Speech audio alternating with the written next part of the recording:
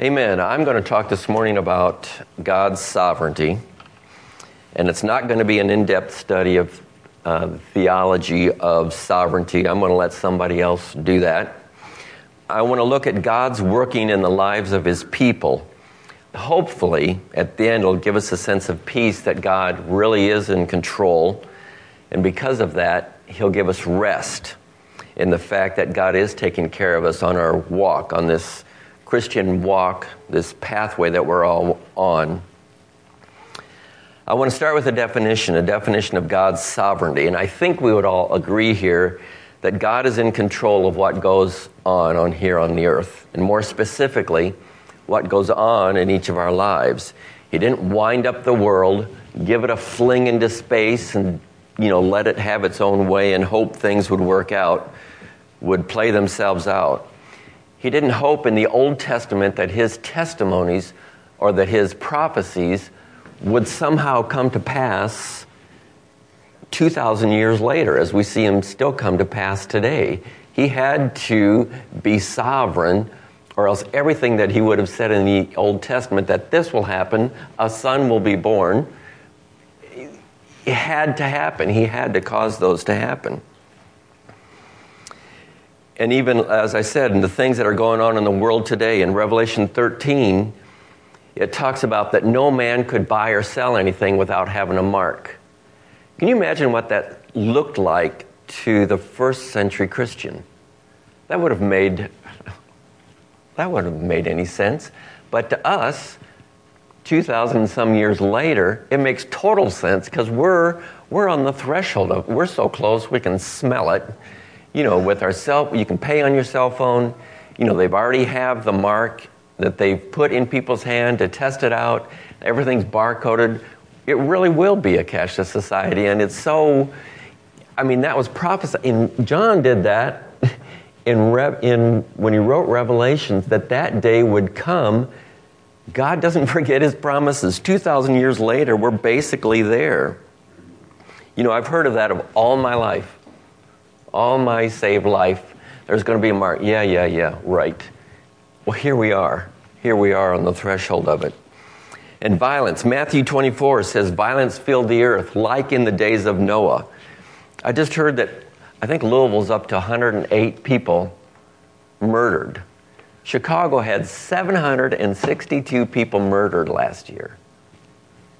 Barely even makes the news. That's more than Los Angeles and New York put together. Fights in schools. We never used to have the fights in schools that you hear about now. Shootings in workplaces, domestic violences, husbands killing their wives, children shooting their parents. 10 or 12 years ago, 15 or 20 years ago, we didn't even know what a terrorist was. It was never in the news. It was never even heard of it. The biggest thing to us was a hijacking in the sky. And if you're under 35, you probably don't even know what that is. Somebody got on the plane, had a gun, would walk up, open the door, and get in the cockpit and say, "Take me to Havana." That's what. That was big news. They would fly over there, land. Everybody'd get off. Ooh, that was a different ride. Today today planes are blown up. They're used as bombs. Also in 2 Timothy, disobedience and disrespect. The disrespect of some students on universities and schools is totally out of hand. Now, if a speaker is coming to your university and you don't agree with them, you start fires. You burn buildings down because you don't agree with them. What about the president and disrespect for that office? Irregardless of who sits there, God puts in and God tears down governments. Watch my mouth. Israel becoming a nation. It's been prophesied for 1,000 years, and it's come to pass in this generation. There's people sitting here when that prophecy was fulfilled. God said this would happen. He has to be in control, and we're on the other side of it, in our rear view mirrors, we're seeing this happen. 2 Timothy 3 also talks without natural affection. Today we have girls giving birth to children and leaving them at designated safe spots. How do you do that? How do you do that? Can you imagine that? That is not natural affections. I guess that's better than putting them in a dumpster, as some have done. So many same-sex lawsuits going on, you can't count them. That's not natural affection. We've got, bakers in court because they didn't bake a cake. And we've got venues in court because you can't have it here. We've got preachers, they're next. And we need to make bathroom bills. A bathroom bill? That's unnatural.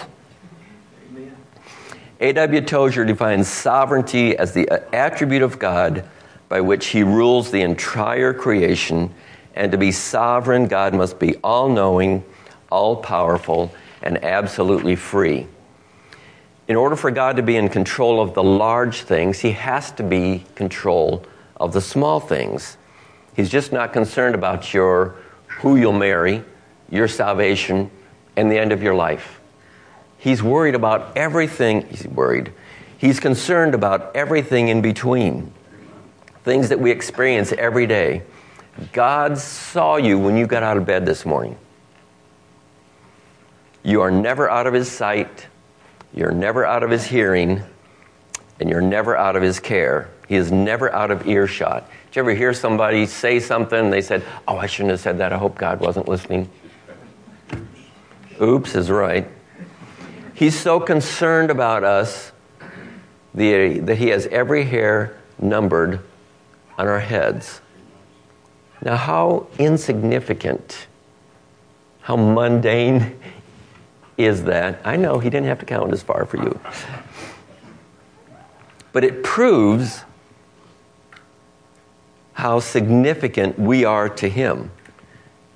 If somebody in Russia would ask God, "Where's Caleb this morning?" he would know Caleb's in Shelbyville in church. If he knows that, he sees that. He intricately knows each one of us, the problems and the questions we face, the victories and the battles we've fought, and the battles we're going to fight. And I just want to look at a few scriptures just to make sure that we're all on the same page here. In Psalm 139, let's turn to that. Psalm 139, the whole chapter, but I'm just going to look at certain verses that in our finiteness, we really can't imagine that. I think sometimes we forget God is spirit and put human terms to him and say, well, he can't be everywhere. How could you be everywhere? Psalm 139, verse 2, "Thou knowest my downsitting and my uprising. You understand my thoughts from afar off." Verse 4, "For there is not a word in my tongue, but lo, O Lord, thou knowest it altogether." Another version says, "Before a word is on my tongue, you know it completely." That's incredible. That's incredible to me. Verse 15, "My substance was not hid from thee when I was made in secret, and curiously wrought in the lowest parts of the earth. Thine eyes did see my substance, yet being unperfect. And in thy book all my members were written, which in continuance were fashioned, when as yet there was none of them. When I was woven together in the depths of the earth, your eyes saw my unformed body." I don't know what the advocates of abortion do with that. I don't know how they can, I don't get that. "All the days ordained for me were written in your book before one of them came to be."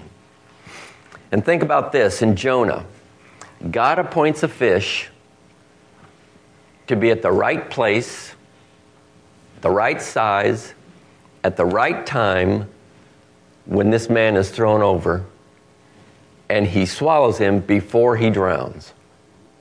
And the fish obeys.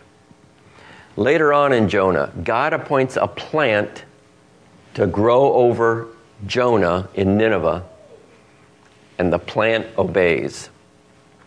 He appoints a worm to make the plant wither, and the worm obeys. God appoints a wind to blast and scorch Jonah, and the wind obeys.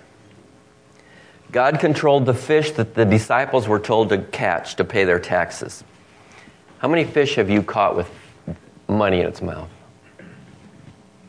The fish obeyed. He knows when the tiniest bird falls to the ground. So now are we all on the same page? God knows. With this in mind, I want to consider the life of Joseph in the Old Testament. We all know the story. It's in Genesis 37. You can turn there. We're not going to read the whole thing, but we're going to read parts of it. I'm just going to highlight certain parts of it so we kind of remember.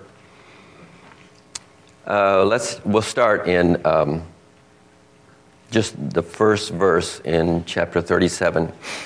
And Jacob dwelt in the land wherein his father was a stranger, in the land of Canaan. And then down to verse 4. It's talking about Joseph. You know the story that his brothers didn't like him. They thought he was a favorite. And verse 4 says, and when his brethren saw that their father loved him more than all of his brethren, they hated him and could not speak peaceably unto him. Verse 12, and his brethren went to feed their father's flock in Shechem. And Israel said to Joseph, do not thy brethren feed their flock in Shechem? Come, I will send thee unto them. And he said unto him, here am I. And he said unto him, go, I pray thee, see whether it be well with thy brethren and well with thy flocks, and bring me word again. So he sent him out of the vale of Hebron, and he came to Shechem. And a certain man found him, and behold, he was wandering in the field, and the man asked him, what seekest thou? And of course he was looking for his brethren. And when the brethren seemed coming, in verse 20, come now therefore, and let us slay him, and cast him into some pit. And we will say that some evil beast devoured him, and we shall say, what will become of his dreams? And Reuben heard it, and he delivered him out of their hands and said, let us not kill him. So we know the story that they put him in the pit, and the Ishmaelites came, and his brothers sold him as a slave to them, and they took him down, and he took him down into Egypt. You know, we all have difficult times in our lives, and we know them as trials. Everyone has trials. Saved, unsaved, money, no money, possessions, no possessions, whether you're a business owner, business employee, whether you're a believer, not a believer. You can like it to being on the ocean. Everybody's on their little inner tube on the ocean. Sometimes the waters are calm and sometimes they're wavy. The difference is, if you're a believer, you have on a life preserver. And that life preserver is called the Word of God and His promises. You know, I'm amazed again as I read about people in the Bible, both Old and New Testaments. Almost all the Scripture is about people who were in serious difficulties. At least at one time in their life. You know, you look at Hebrews 11 of Noah and Moses and Abraham and Joseph and David and Jeremiah and the prophets, of Job, of Paul. All the apostles were killed except John. Probably Solomon was the closest to a cushy life, but at the end of his life, he had 1,000 wives. That would be a fiery trial. I'm going to have to answer for that, but they were all in serious difficulties and had to rely on God to deliver them from something. You know, the Bible is not about people floating down the Jordan River eating grapes. It's just not. You don't make it in the hall of faith.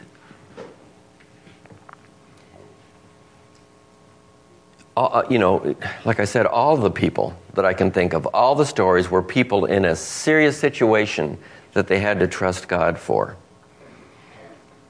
And I'm reminded in Peter about think it not strange when you go through fiery trials. We're in good company.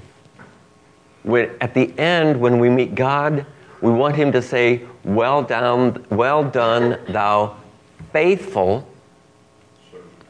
Well, you've got to be believing for something if you're faithful.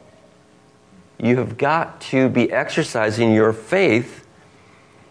That's what he said to these people. We're in good company if we're in difficulties, if we're believing for something. God is going to have a people who know how to trust him. And I'm just going to say, don't beat yourself up if you lose a battle. Get up. Get back in the ring. I lost a battle, but by God's grace, I'm determined to continue. These difficulties in your life may look like one of these, and Joseph probably experienced most of these.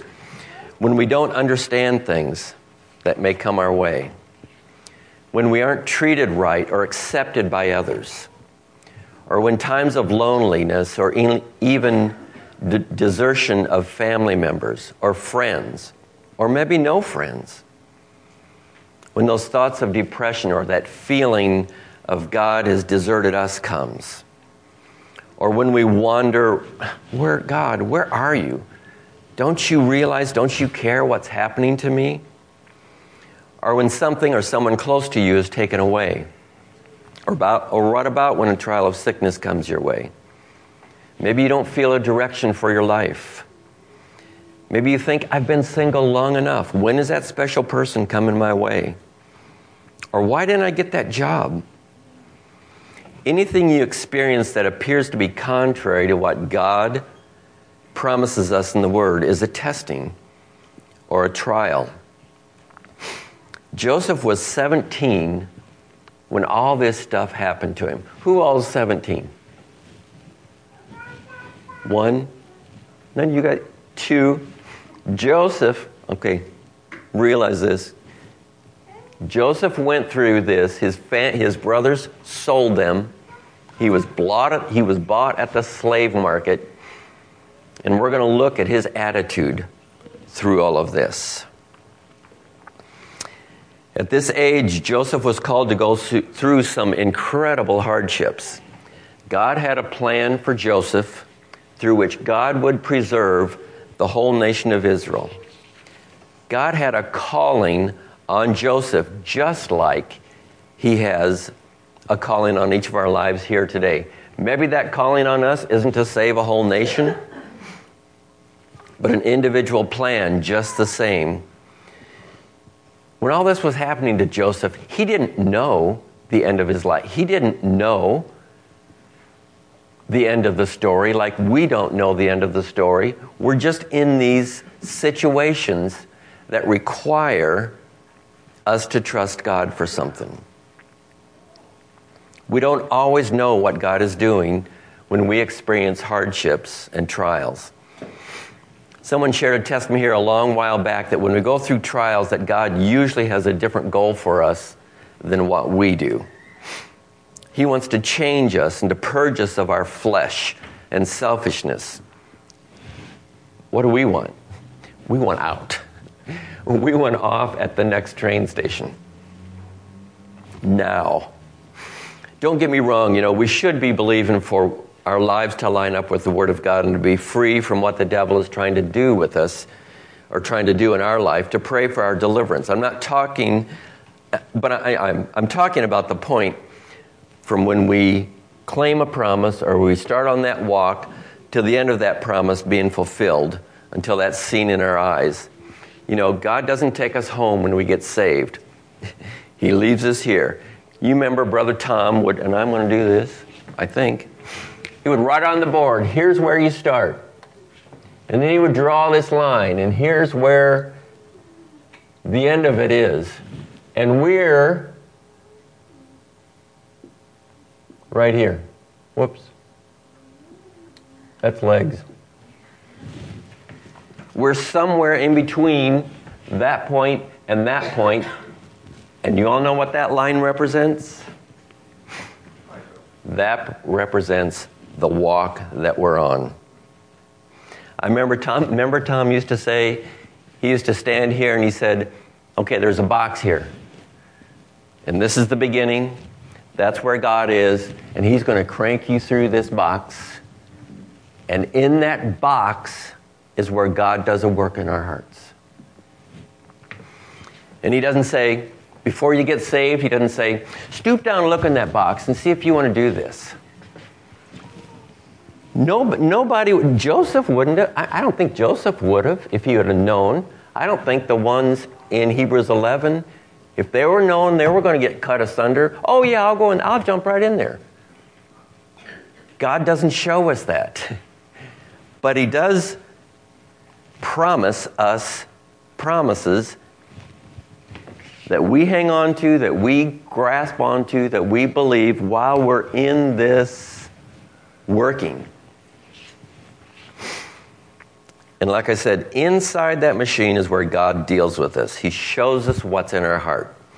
Our attitudes, maybe impatience, maybe I'm just talking about myself, to show us our faith or our lack of it. When we read the story of Joseph, it takes about 15 or 20 minutes to get from the dungeon to being second in power in Egypt. But the story takes 13 years of his life. That was the length of Joseph's machine. Now, I'm sure there were times that he was weary and discouraged, but his example is that he never gave up his trust in God. He never lost his testimony among his peers or his captives in prison. And from our side, we see God's sovereignty at work through a person who sought God during difficult times, and the end result was a blessed life. God has a plan, like I said, or a path for each of us to walk. I don't believe we go through life like a ball in a pinball machine. Just, if you've ever seen it, just goes bing, bing, bing, bing, just like a rag doll being thrown around in there. If you feel that way, you've lost sight of the promises and what God has promised to do. If you just feel that your life is haphazard and I just go from crisis to crisis. I think that's more the picture of a life of an unsaved person who's never given their life to God. God promises to guide our steps with a word that he says will be a light to our path. Maybe sometimes we feel like a ball in a pinball machine, and I would say to myself, and to you, if that's the case, you've taken you've taken your eyes off of something. You've taken your eyes off the promises. Like I said, God doesn't start maturing us at the place he wants us to be when we get married or older. When we get serious with God, God starts when you get saved. He starts you in his machine. You have experiences in your past today that God is using to mold you into something he wants if you are yielding to his work in your life. You are on the potter's wheel right now. You're either allowing him to form you or you are resisting. And you know what happens when you resist? He takes you off.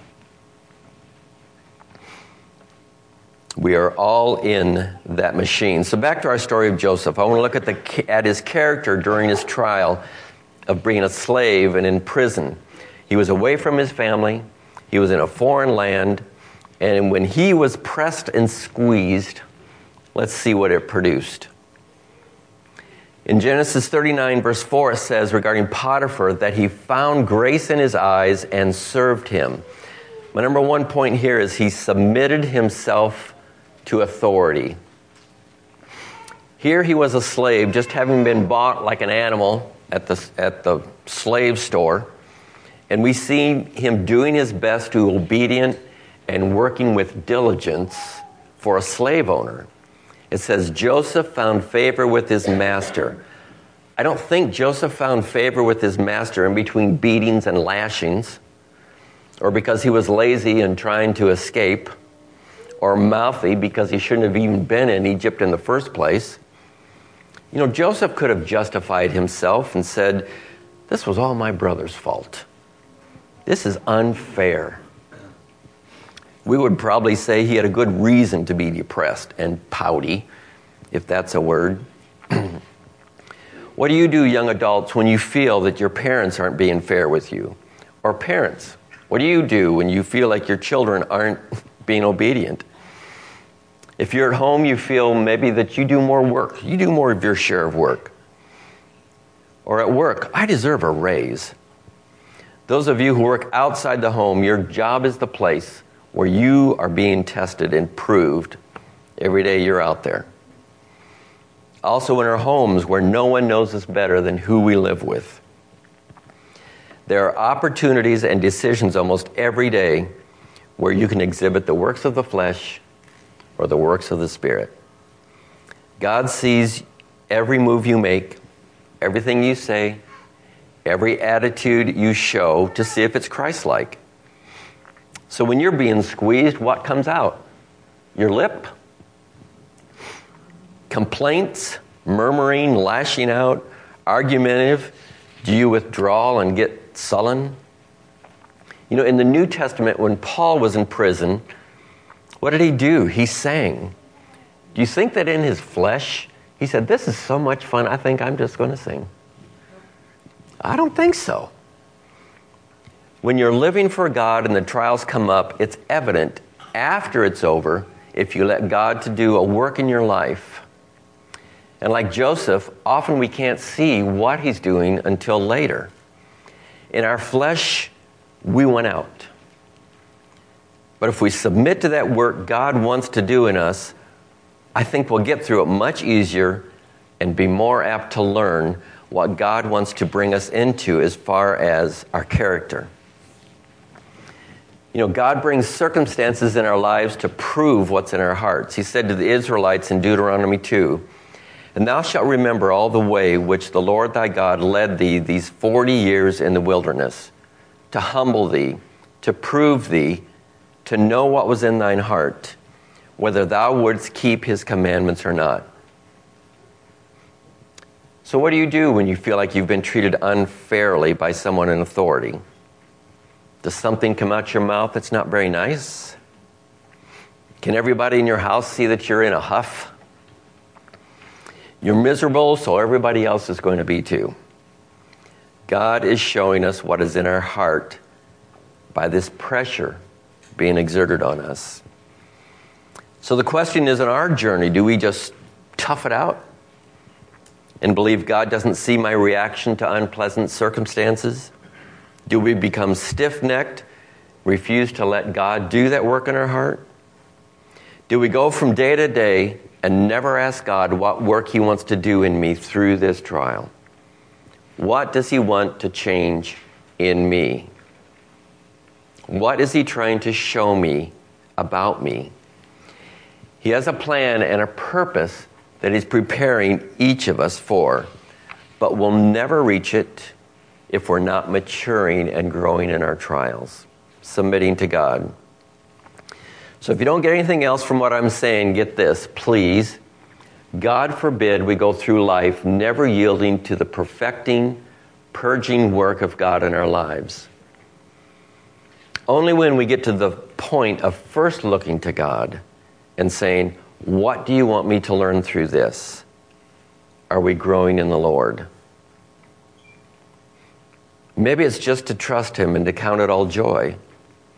This should be our first thought when we enter into a trial, not our last during a trial. God is sovereign and custom designs our troubles. If not, you have to think that God brings trials on us just for kicks. I don't think so. Do we think that something unexpected happens in our lives and God says, I wasn't planning on that. I'm going to have to change my plans? That doesn't happen. But if we don't take the time to pray and ask God to help me grow, to ask God, what do you want to show me during this time, and react in a godly manner to grow into what he wants me to be, your trial was a waste of time. And 10 years down the pike, where will we be? Still struggling with the same character issues? Just as angry with your boss or your parents for fill in the blank. God blessed Joseph and used him to save the future nation of Israel because none of his brothers had the character or fortitude God could use to save Jacob and his family for the upcoming famine. It says of his brothers that they hated or envied 4 times in Genesis 37. It doesn't sound like they were learning from their trials like Joseph was. When they were faced with unpleasant circumstances, or as we said of Joseph, squeezed, it produced hate and envy.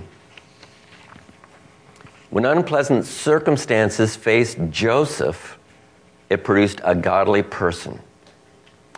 We have to ask, what's it doing to you? What's it doing to me?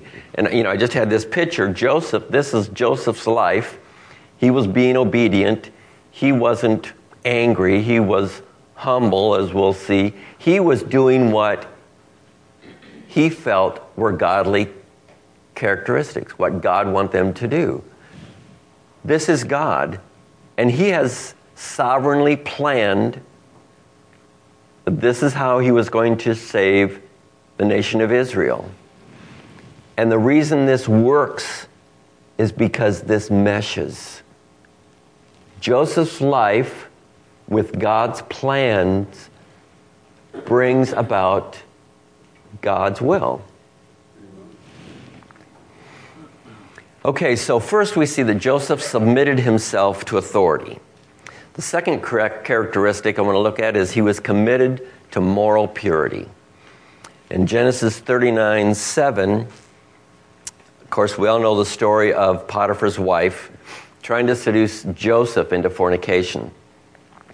And it says this went on for some time, evidently, because it says in verse 10, she spoke to him day by day. She was trying to grind away at his convictions, looking for his guard to be down, trying to wear him down. In today's world, we can see many things that try to do the same to us as Potiphar's wife was doing to Joseph. The media and what enters your eyes and your mind gate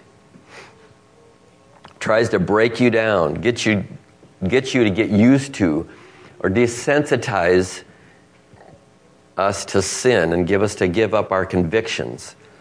The devil uses friends sometimes, worldly acquaintances to suggest wrong things. We have to guard our eye and ear gate. You all know this, but I'm going to say it again. Keep control of your mind. We cannot dwell on the wrong things. How many times in Scripture are we encouraged to have a pure mind? Philippians 4:8. Whatsoever things are pure, think on these things. Fight back when those wrong thoughts enter your mind. Fight them with the blood of Jesus and praying in tongues. We have weapons. We have got to remember to use them. I heard one time a preacher say, an evil thought is like a bird flying over your head. Well, it's not your thought. It wasn't your thought. It was the bird. The problem is if that bird lands and makes a nest, then it's your fault. But all of us have those. I saw a sign on a church, it was here in town, it says, don't believe everything you think. And I thought, that is so true. Those thoughts, and all of a sudden you're way down the pike, you're in a coffin, as Tom used to say, you're laying like that, and you go, what am I thinking that for? Those weren't your thoughts. And let me say this too. Don't be condemned and let the devil tell you those are your thoughts if they're not. If you desire pure thoughts and lustful or doubting thoughts pop out of nowhere, rebuke them. The devil wants something to condemn you with. He wants to say, see, you have a negative attitude. You have a negative mind. You were thinking, if that's not your desire, you just need to rebuke him. Let the bird fly over. Don't let him make a nest. I think some feel guilty, and you shouldn't. And I was thinking about Joseph. You don't think this was a real temptation for Joseph? He was in a foreign land. His parents weren't around. His brothers weren't around. No one was in the house. Who would know? Do these thoughts ever come into your mind when you're tempted to look at something, or to watch something, or to do something you shouldn't? Because Joseph had a right relationship with God, he was aware what this would be. He said in verse 9, "How can I do this wickedness and sin against God?" I think that's what all parents in here believe and hope for their children. Not that I'm not saying that we're immune to it. But there's a point, with children, there's a point to a certain age, I'm not going to do this because what would mom or dad think? That's a good thing.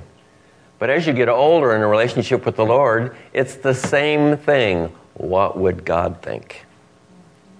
And that's what Joseph did. The Bible talks about the sin that so easily besets us. And I think, for me, we need to take the offense every morning and start by saying, I have a zero tolerance policy against that sin today. We need to confess it to God, we need to confess it to the devil, and we need to tell ourselves, I have a zero tolerance policy. Amen. Set the terms of the day early, when or before you even get out of bed. So how does Joseph deal with this temptation? Very simple in verse 12, and I love this verse. He left and fled and got him out. How simple. Look for the door, there always is one. Get thee out. Okay, the first point was he submitted himself to authority. The second was moral purity. The third point, another character I want to look at, is that he was humble. In chapter 41, verse 16, he was called upon to interpret Pharaoh's dreams. And what did he say? He said, "It is not in me. God shall give Pharaoh an answer." Joseph wanted God to get the glory, not himself. It would have been easy for Joseph to think, this is my chance to impress the king. Maybe I can get a break. He'll think I'm pretty impressive if I can interpret his dream. Maybe he'd let me out of prison. Pride can be as much of a temptation as the temptation of lying or lust. And sometimes, we're the only one that know it. We're the only one. We know our motives. Our heart or our conscience reveals it to us before we even say it. Trying to impress others by our abilities, our knowledge, our experiences. Proverbs 6:17 says, God hates a proud look. Joseph was on guard not to be proud.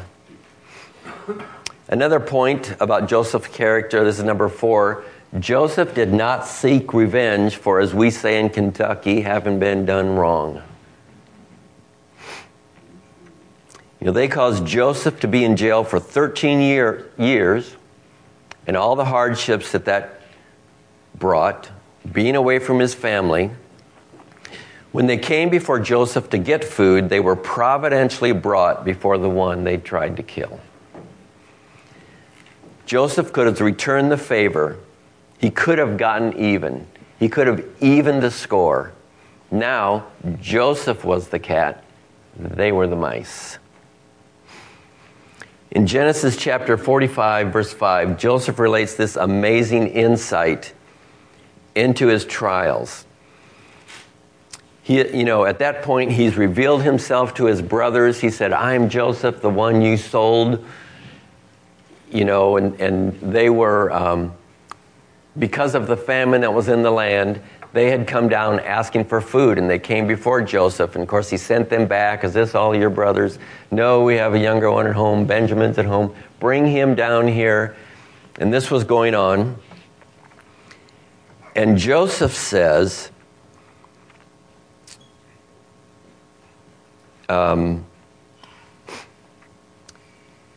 In Genesis 45, it says, "Now therefore, be not grieved, nor angry with yourselves, that you sold me hither."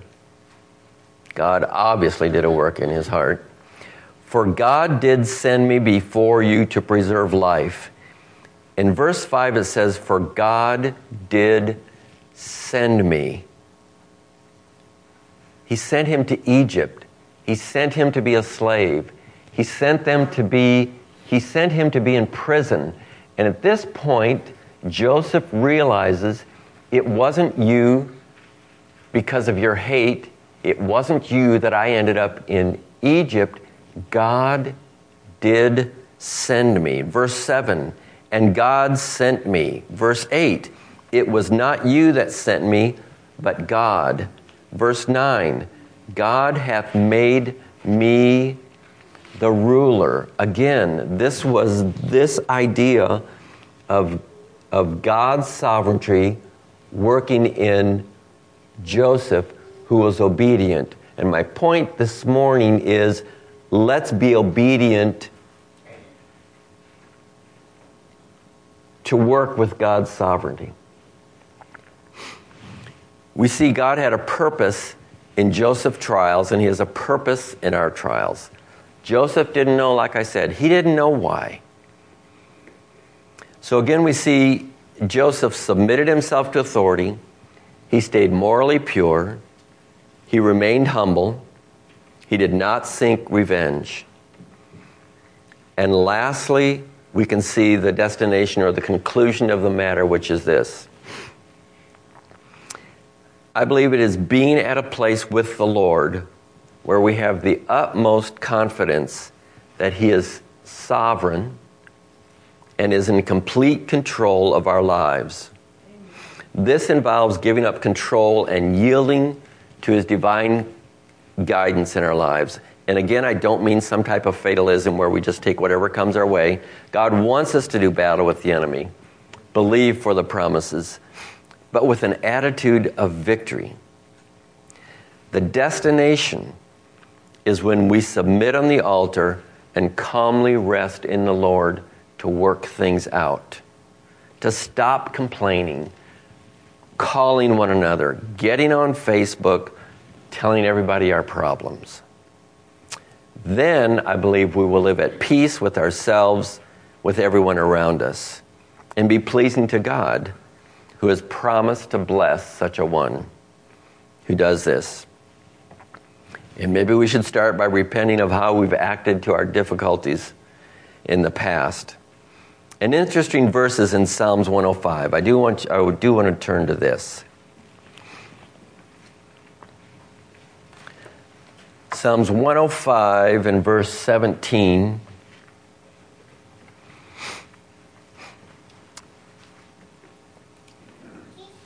And it says, "He sent a man before them, even Joseph, who was sold for a servant, whose feet they hurt with fetters.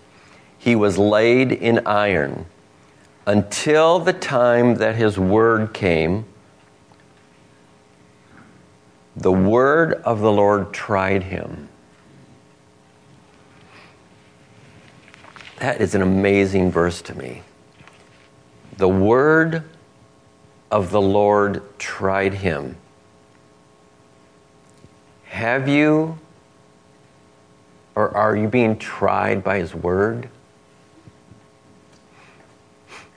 That word tried is a word that describes a metal worker melting, refining, and casting metal into something, heating it up. Sometimes it gets hot, doesn't it? I know it does. Sometime in that machine, it gets hot. God is making something.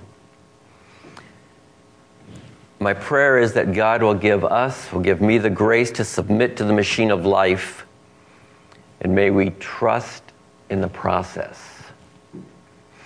That God is in control, making us into what he wants. I want us to rest and to take courage in his sovereignty. And sometimes that takes faith, doesn't it? It does. God says he has plans for us in Jeremiah 29:11. For I know the thoughts that I think towards you, saith the Lord. Thoughts of peace and not of evil, to give you an expected end. And in closing, I just want to remind us of this, and I think we've all heard it before. Doubt looks at God through the circumstances. Faith looks at God through the promises. We need to remember that. But it's always been interesting to me, the life of Joseph, how everything had to work. I mean, what were the chances? You could say that of 10 different circumstances that he found himself in, 10 different evidence or things that went on. What are the chances of that happening? It's because God is in control. And I'm sure, we're somewhere along here. Some of you are right there. Some of you are here. Some of you are here. But we've got to trust that God is doing a good work in us until we get there. Father, our prayer this morning is, Lord, that you would show us anew of your love, your sovereignty, your wisdom. Exhibit your peace towards us, Lord, that we would believe that you are in control, that we would be calm in where you have us, Lord. We're thankful for your word, Lord, that is a light unto our path and helps us to understand. And I just ask you to protect all of us today, Lord. I pray that we would maybe take some time to either repent if that's what it needs to be done, but just to reconsider how you're working in our lives, be yielding to that work. And I pray that the end of it will be peace and joy, Lord, as to what you bring us, Lord. And we're thankful for it this morning, Lord, in Jesus' name. Amen.